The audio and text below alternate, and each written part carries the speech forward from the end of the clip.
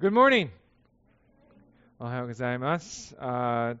Great to be here with you all as we gather to worship the Lord, to hear from Him. He's given us a beautiful day today to gather and to worship. Want to welcome any who may be streaming online and some visitors that are hanging out with us. We haven't seen in a while. Good to see you guys with us this morning.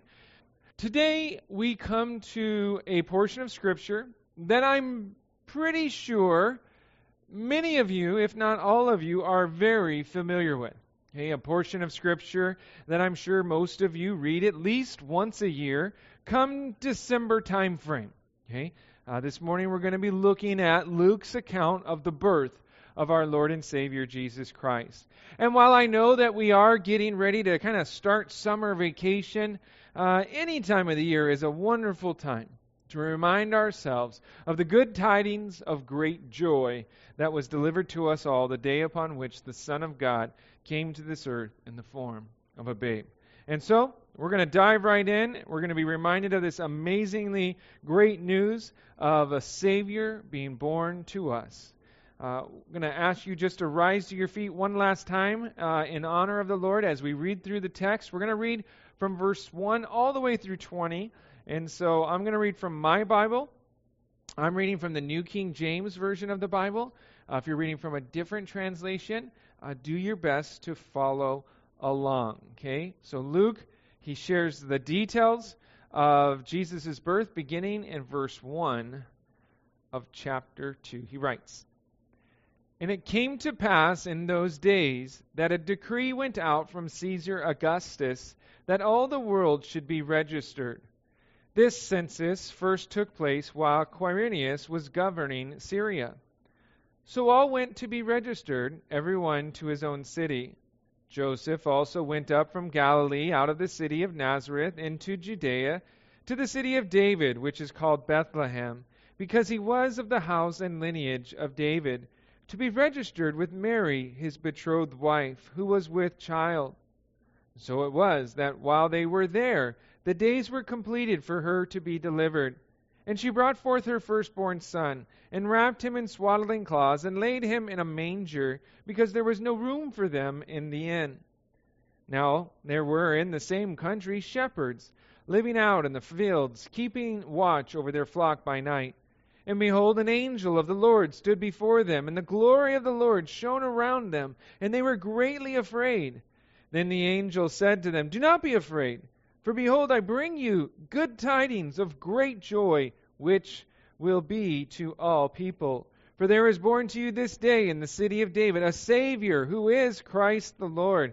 And this will be the sign to you. You will find a babe wrapped in swaddling cloths, lying in a manger.' And suddenly there was with the angel a multitude of the heavenly hosts, praising God and saying, 'Glory to God in the highest, and on earth peace, goodwill toward men.'" Verse 15.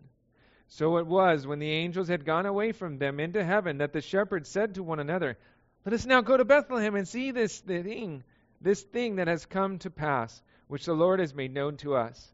And they came with haste, and found Mary and Joseph and the babe lying in a manger. Now when they had seen him, they made widely known the saying which was told them concerning this child. And all those who heard it marveled at those things which were told them by the shepherds. But Mary kept all these things and pondered them in her heart. Then the shepherds returned, glorifying and praising God for all the things that they had heard and seen as it was told them." Let's pray. Father, we thank you for this morning. Thank you for the opportunity that we have to gather to worship you. And Lord, as this is an American holiday weekend, Lord, it's Memorial Day, we do take time to reflect and remember those whose lives were given in service to their country, Lord, to enjoy these types of freedoms, to be able to meet freely and publicly. Lord, as we remember those whose lives were cut short, Lord, we ultimately gather in this place this morning to remember your life that was laid down for us. Lord, we thank you for the gift of your Son, Jesus Christ. We thank you that greater love has no man than to lay down his life for his friend, and you no longer call us servants, but friends, Lord. And what a blessing that is to be a friend of the Lord, and that you would lay down your life for us. Lord, we pray that you would minister to our hearts as we gathered in this place, that you would, Holy Spirit, just do a great work. We lift our time to you, and we pray this all in Jesus' name. Amen. Amen. You may have a seat.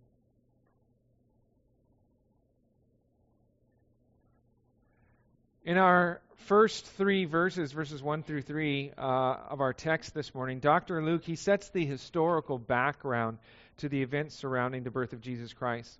We're told that in those days was a decree was sent out by Caesar Augustus that all the world should be registered. Now, Caesar Augustus is a very prominent man in world history. He was born Gaius Octavian. His grandmother was the sister of Julius Caesar. And being a talented young man, Octavian came to the attention of his great uncle, Julius Caesar. And eventually, Julius Caesar came to adopt Octavian as his own son. And this was he was made into the official heir in the year 45 BC.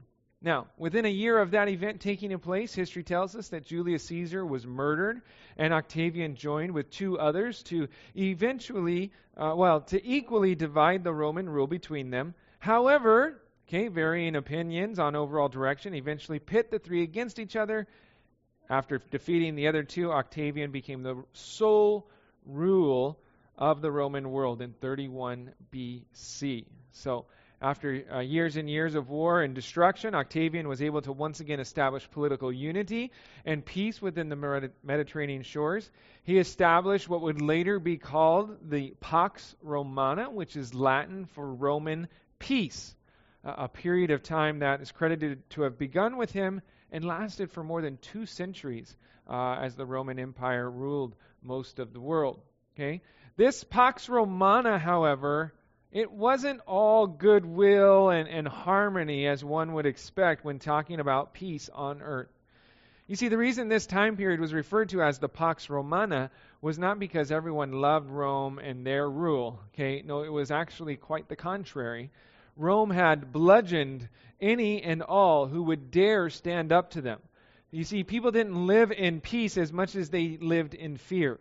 The people feared Rome and what Rome would do to them if they got out of line. And so, after establishing his rule, Octavian was able to then convince the Roman Senate to give to him the title of Augustus, which can be translated as consecrated, holy, or sacred. It was a title that was used for gods. And so Caesar Augustus, Octavian, he wanted to be known as a god, as a divine. And even after years of priding themselves on being a republic, a nation governed by laws, not by any one man, Rome now became an empire ruled by an emperor. The first emperor of Rome was this man that we read about in Luke's Gospel, Caesar Augustus. Now, in the days of Caesar Augustus, he sent out a decree for the whole world to be registered. The purpose being twofold. One was for military consignment. You would go and you'd register, and it's like, you're 18 years old, and you're a Roman citizen. You need to sign up for the military. But the other was for taxation. An interesting detail about this decree was that everyone had to go back to their hometown to register. You see, at other times, people would have the ability to register where they currently lived, or even to register via proxy of some sort. But here, Caesar makes it a requirement that people travel to their hometown in order to be registered.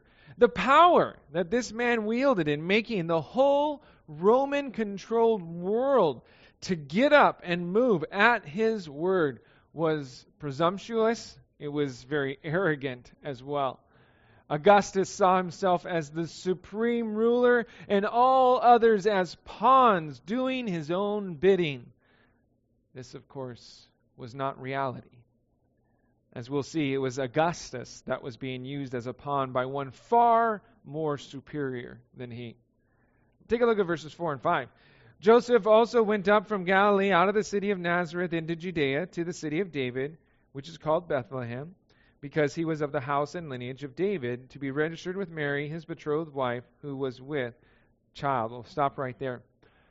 From his palace in Rome, Caesar Augustus, he caused all in the world to get up and move, including a couple from the city of Nazareth. Joseph and his betrothed wife Mary, who was with child, had to get up from Nazareth and travel into Judea to the city of David, which is called Bethlehem. Now, the travel from Nazareth up in the area of Galilee down to Bethlehem, which is south of Jerusalem, was between 70 to 80 miles long. It would be very difficult for a woman advanced in pregnancy to make this type of journey. Although the scriptures don't tell us exactly how far along Mary is in her pregnancy, I believe it's safe to assume that Mary is well within her third trimester of her pregnancy. The King James Version of the Bible says that she was great with child, indicating that she was well advanced into this pregnancy of hers. Okay? And for her to travel upwards to 80 miles by foot or even by animal would not be a welcome venture by any means. Bethlehem, as I mentioned, is a city south of Jerusalem. As stated here, is where David was from. Joseph, actually Mary as well, came from the line of David, and so they were required to travel to Bethlehem. Now, at first glance, it would seem that Caesar Augustus was the one that made Joseph and Mary travel to Bethlehem. But as many of you know, there was something else going on that had nothing to do with Caesar Augustus. You see, some 700 years prior to Caesar Augustus's decree to have everyone registered, a prophet from Judah named Micah, he declared that Bethlehem, although small, would become a very big deal.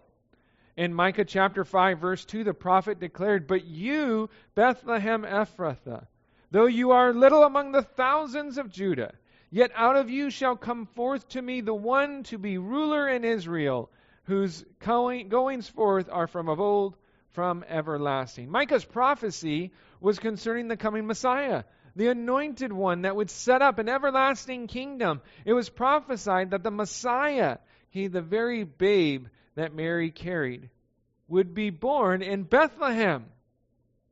But Joseph and Mary, they live in Nazareth.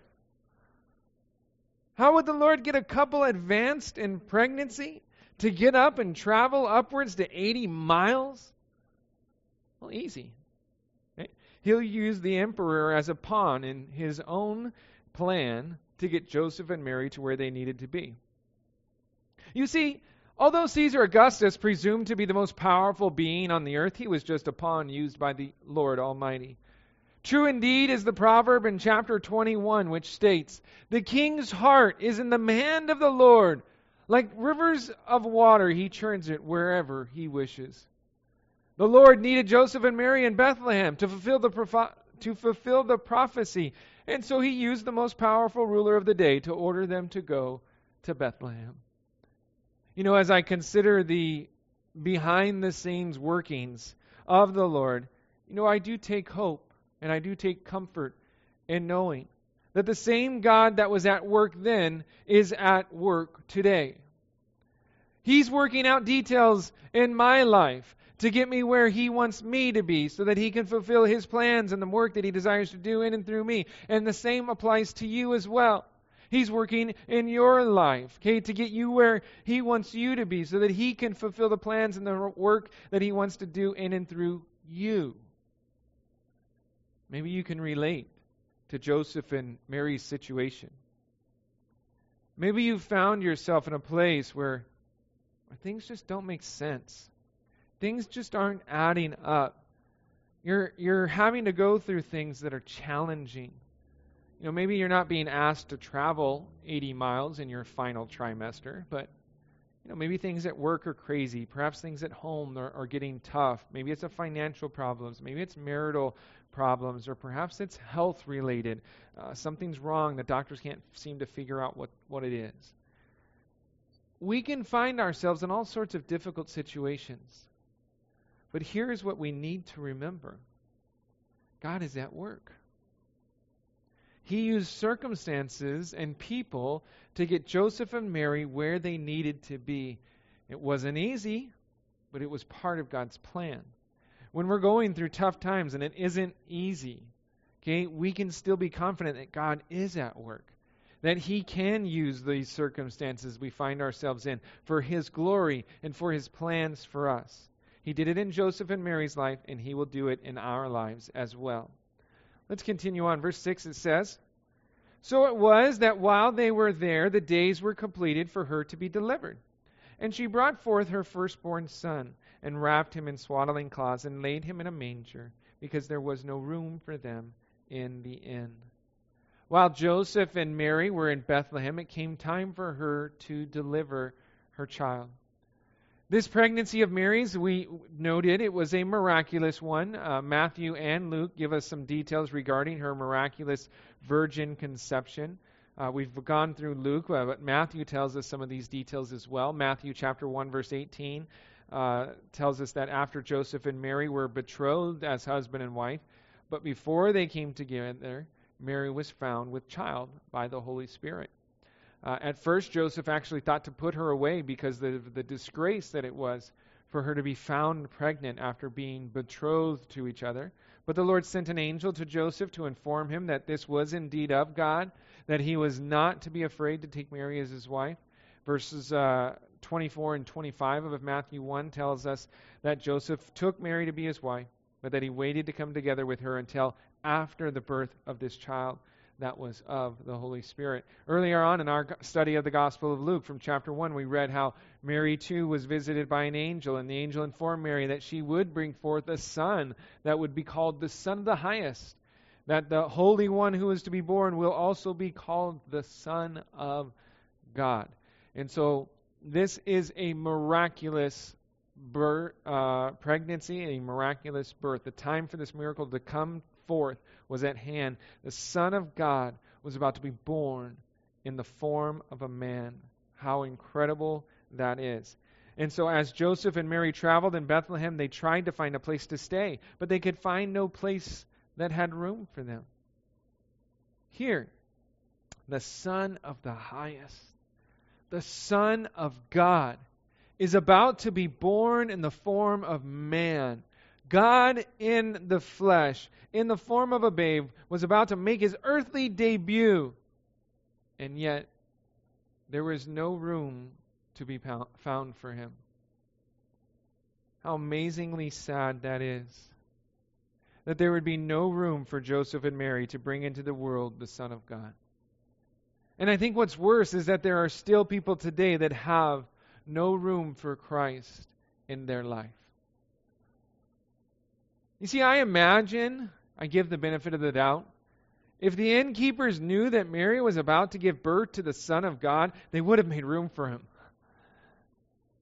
And I think that's what makes some of our sins so much the worst, because we do know who he is.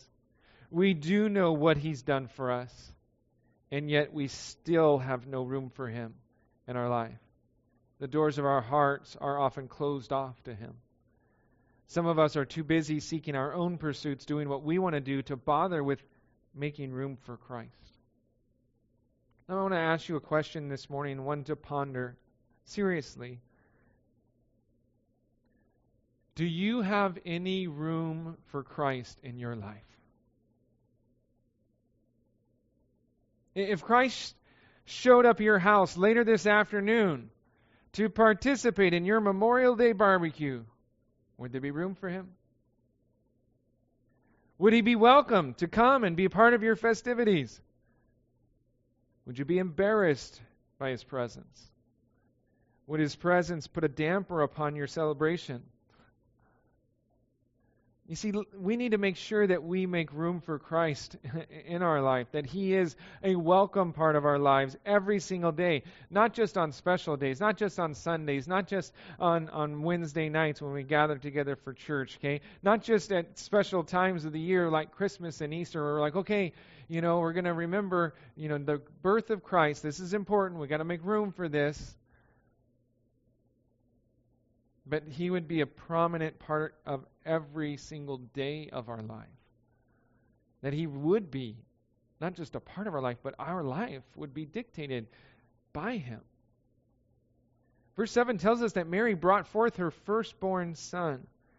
The Son of God had entered the world. It really is amazing to consider how uneventful one of the biggest, if not the biggest, events in all of history was. The Son of God had just been born, and yet it seems as if outside of Joseph and Mary, nobody could care less.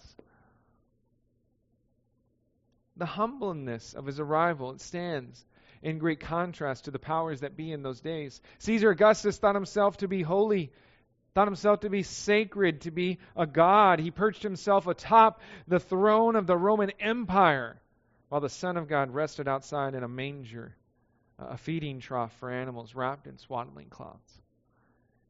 Interestingly, the manger and the swaddling cloths, they both serve as foreshadows of what was to come. You see, Jesus Christ's purpose in coming was to live a sinless life and to lay that life down for all of humanity, to give his life as a ransom for us upon the cross of Calvary. You see, after Jesus was taken down from that cross, his body would once again be wrapped in strips of cloth, and his body once again would be laid into a hewn out rock. You see, the feeding troughs used in the Middle East at that time, and even today, they were most commonly made out of hewn out rock. Okay, most of our nativity scenes have these like wooden manger sets, and they're kind of nice and pretty and cute. That's not what it really was like, okay? But notice well with me what this must have been like for Mary. Think about it from her perspective. It says she brought forth her firstborn son. There weren't any doulas alongside her. Okay, she wrapped him in swaddling cloths. She laid him in a manger. I am hopeful that Joseph was there to help with whatever he could do, but they were pretty much on their own. And I bring this up because I want you to note something. Previously, Mary, as we looked in chapter 1, Mary was visited by an angel, and she was told that she was going to give birth to the Son of God. Okay? And her response when all this was laid upon her was simply, "Behold, the maidservant of the Lord. Okay? Let it be to me according to your word." Okay? Mary was completely submitted to whatever the Lord wanted to do. She was his willing vessel.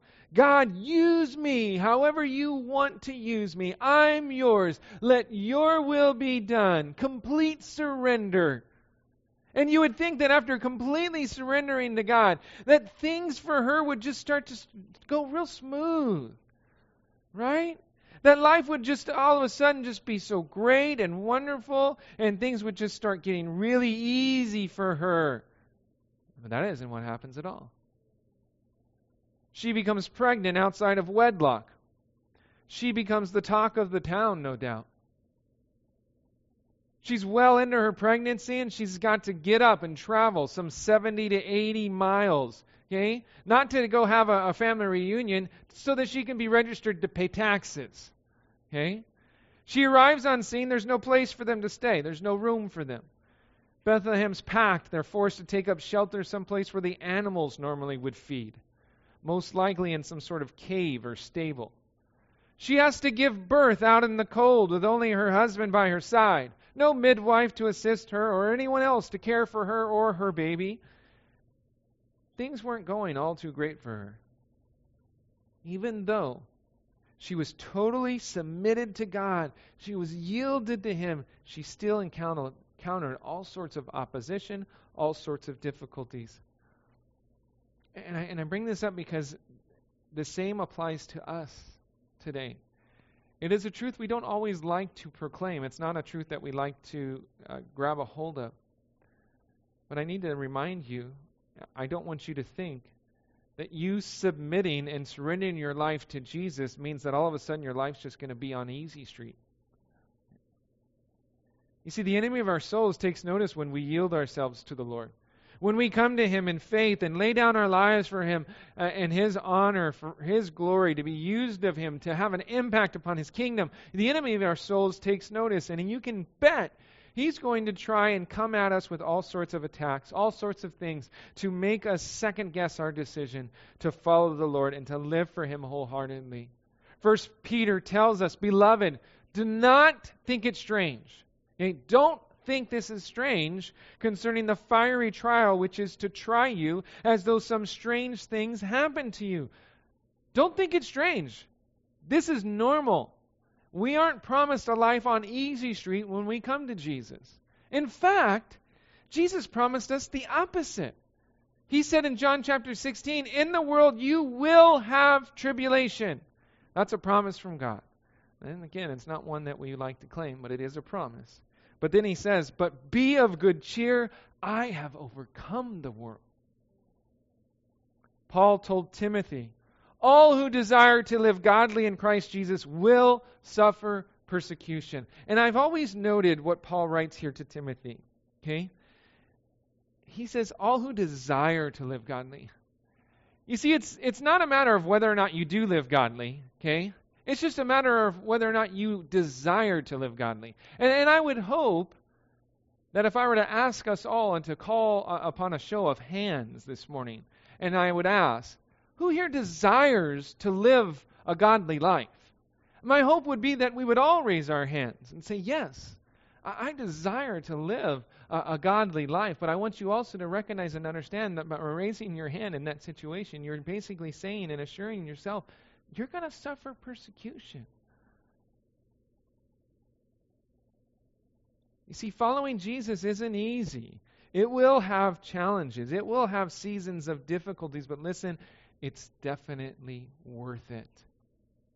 Eternity in heaven awaits us, and there isn't anything this world can throw at us that will outweigh the glory of heaven, and we know and we have God's promise that He will be with us each and every step along the way. Yes, it will be difficult. Yes, we'll go through trials and difficulties, persecution even, but Christ will be with us. He will never leave us nor forsake us, and heaven awaits us. Verse 8 says, now there were in the same country shepherds living out in the fields, keeping watch over their flock by night. And behold, an angel of the Lord stood before them, and the glory of the Lord shone around them, and they were greatly afraid. Then the angel said to them, do not be afraid, for behold, I bring you good tidings of great joy, which will be to all people. For there is born to you this day in the city of David a Savior, who is Christ the Lord. And this will be the sign to you. You will find a babe wrapped in swaddling cloths, lying in a manger. Even though those on earth didn't seem to notice what was going on, the angelic host took notice of what was going on and would not allow this miraculous event to go unnoticed. We're introduced to some shepherds here that were in the country, living out in the fields, keeping watch over their flocks by night. Now, based upon these details of the birth of Christ, many suggest that the possibility of dating Christmas in December to be outside the realm of possibility. You know, traditionally, flocks pastured constantly in the open fields from about Passover time in April until autumn. So December would be pretty late to have flocks in the open fields at night. The dating of Jesus' birth is not actually given to us in Scripture. There's nothing in the Bible that tells us when He was born, the day-wise. Some suggest that the dating of Christmas in December was done by Constantine in the year 336 A.D., and it was actually connected to a pagan holiday. Constantine basically wanted to bring Christianity into the world. There was a pagan holiday on that day, and they said, hey, you know what, instead of worshiping this pagan deity on this day, we're going to start acknowledging that day as the day Christ came into this world. Okay? Here's what we need to know and understand.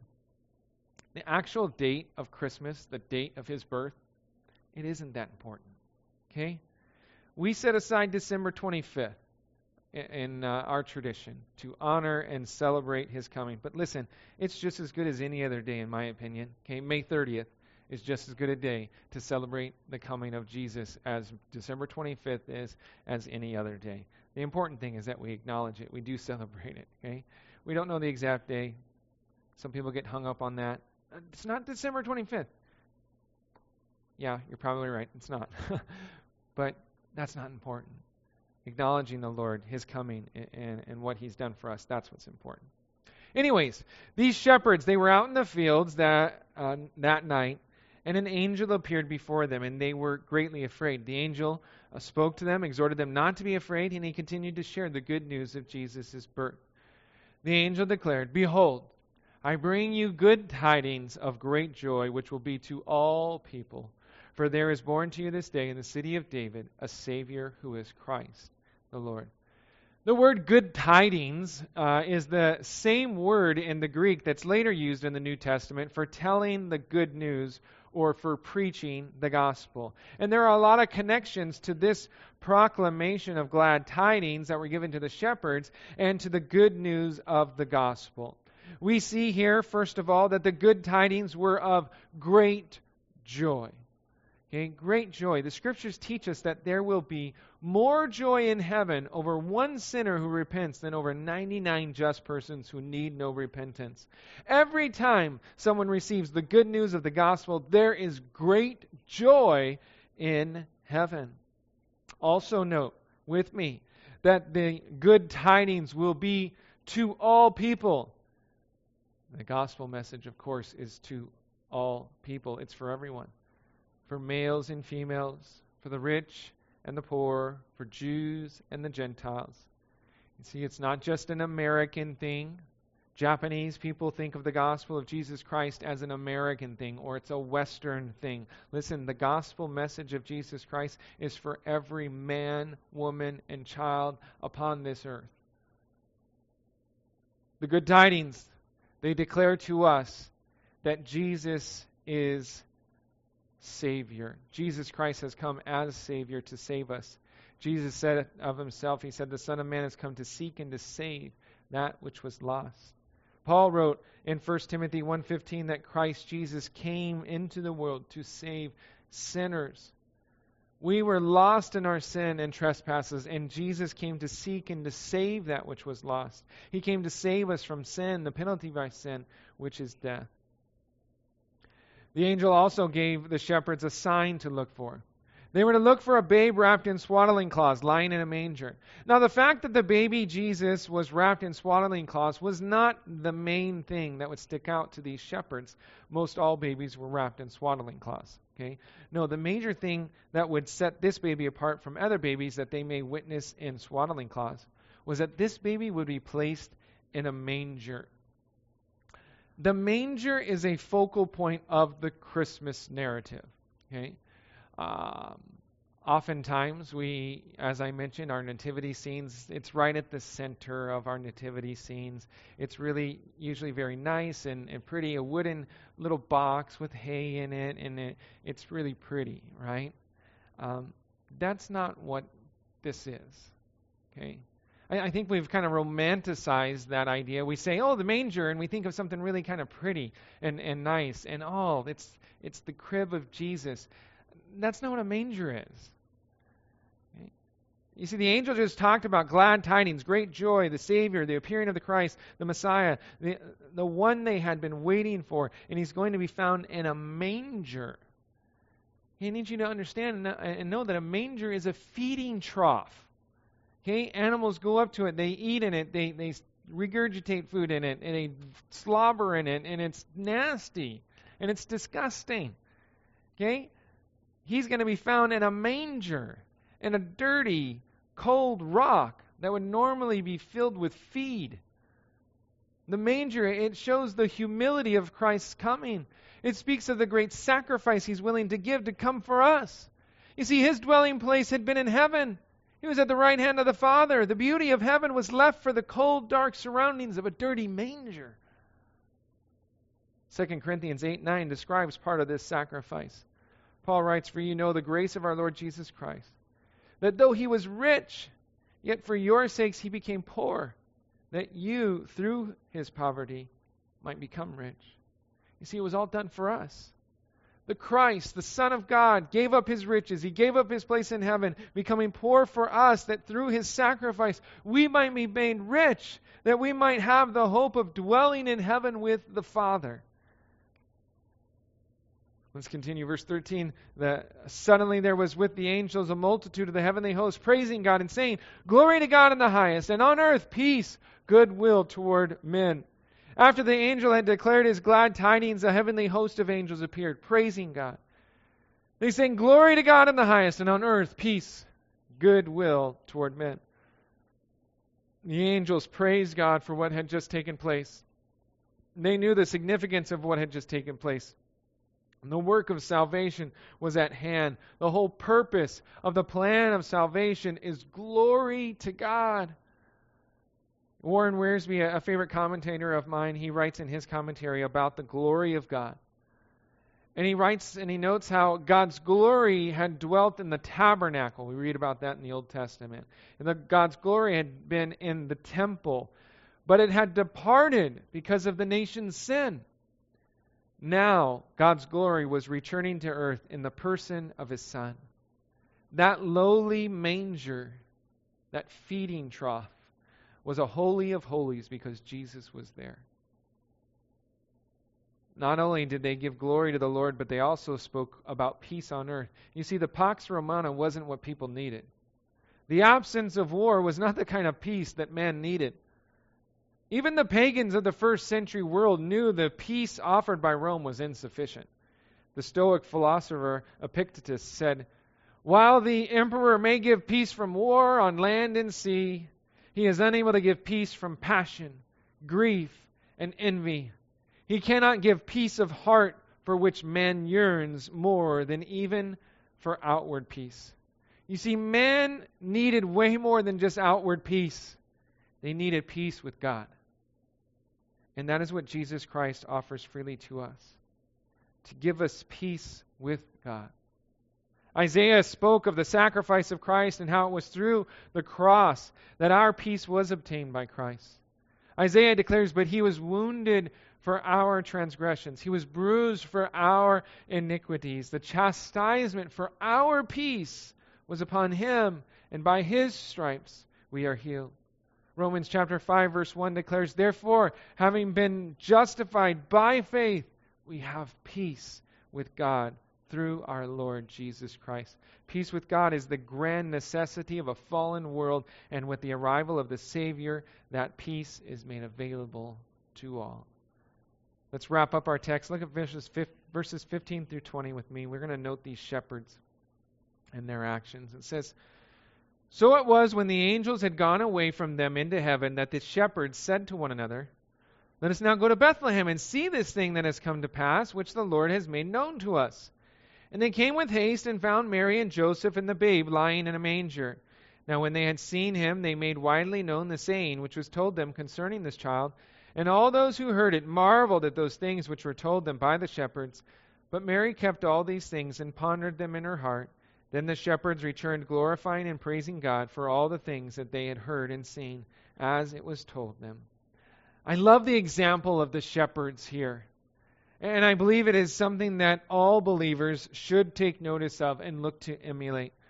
I want you to observe with me here that after hearing the heavenly messengers, they acted upon the knowledge that was shared with them. They received the word, and then they acted upon it. And I look at that and I think, what a great example for us. When the Lord gives us a message, when the Lord gives us a word, we need to be faithful to act upon it. You know, sometimes we come to church and maybe in spite of me, the Lord, He speaks to you. He gives you a message. He gives you a word from Him. But as soon as you leave the church, you forget the message. You don't act upon the message. You don't follow through with what the Lord's shown you. You know, as during church, it's like, "Oh man, that's for me." And we write it down in our notes and we know, "Oh, that's really good." And then we close up our Bibles and we don't open it again until, next Sunday. And we never act upon what God's shown us. Perhaps during your quiet time with the Lord tells you something. He's speaking into your life about a certain situation. Maybe He's telling you need to make things right in a relationship that's been damaged. You need to follow through with that message from the Lord. You need to be obedient.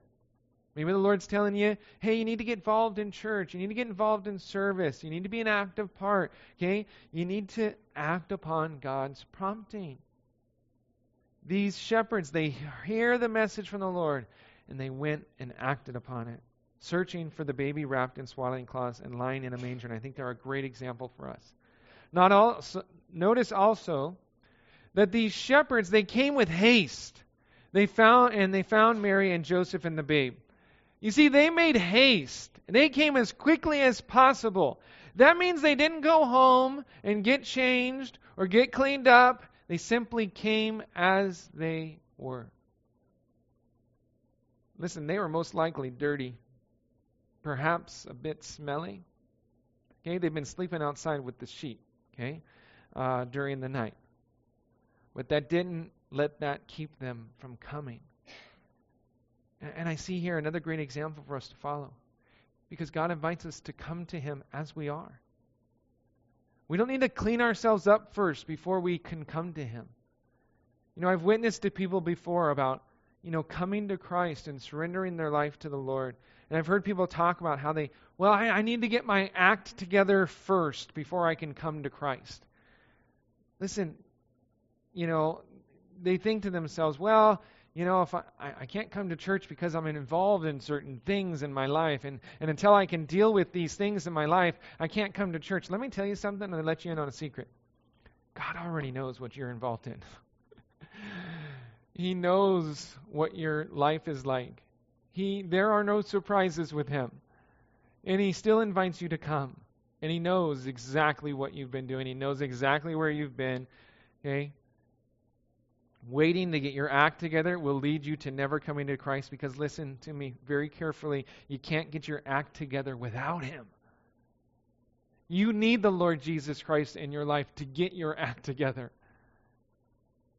Waiting and trying to do it on your own will never happen. We need the Lord.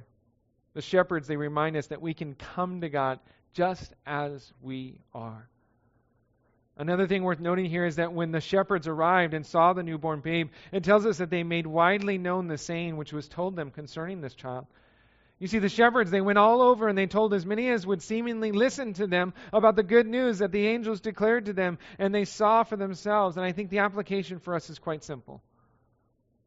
For those of us here who have heard the message of the good news, and we have responded to the gospel message, we've seen for ourselves the truth of this message. Listen, we need to get out and tell others about it. And we want to be those that know Christ and make Him known. Lastly, I see here one more example for us to note from the shepherds, and that involves a genuine heart of worship. Verse 20 tells us they returned glorifying and praising God for all the things they had heard and seen. I want to encourage you this morning to take time to worship the Lord on a regular basis. That we would be worshipers of God. Okay, that we would sing His praises. That we would magnify His name. That we wouldn't be shy about it either. Take time to reflect upon all that you have heard and all that you have seen God do in your life. Take time to glorify the Lord. Take time to praise Him. Worship the Lord as these shepherds did. Amen? Amen. Well, I do hope that you are encouraged by a very familiar portion of Scripture. Okay, you're encouraged by the fact that God is at work. That He is at work in the crazy circumstances of your life, and we can trust that His plan is better than ours. I also want to encourage you all to make sure that there's room for Christ in your everyday life. I want you to be reminded that the glad tidings, that they were of great joy, and they were to all people, because a Savior had been provided for us to save us from our sin and the consequences of our sin. The birth of Christ reminds us that God's plan of salvation is a glorious one, and it offers the blessing of being at peace with God. We all need peace with God, and He offers it only through His Son, Jesus Christ. And then lastly, these shepherds, they showed us that we need to act upon God's message to us, and that we can come to Him just as we are.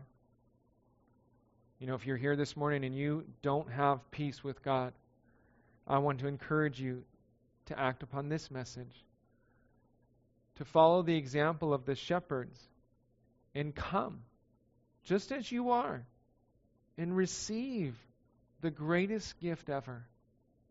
Better than any gift you could ever receive under a Christmas tree, that's for sure. This gift is a Savior, and God has given Him to you that you might freely receive Him into your life. And I would say for those of us who have received that gift, man, let's take that message and make it widely known to all we can and let's worship the Lord with all of our lives. Let's pray. Father, I thank you for the gift of your Son, Jesus Christ. Thank you, Lord Jesus, that you are willing to come, to forsake heaven and come and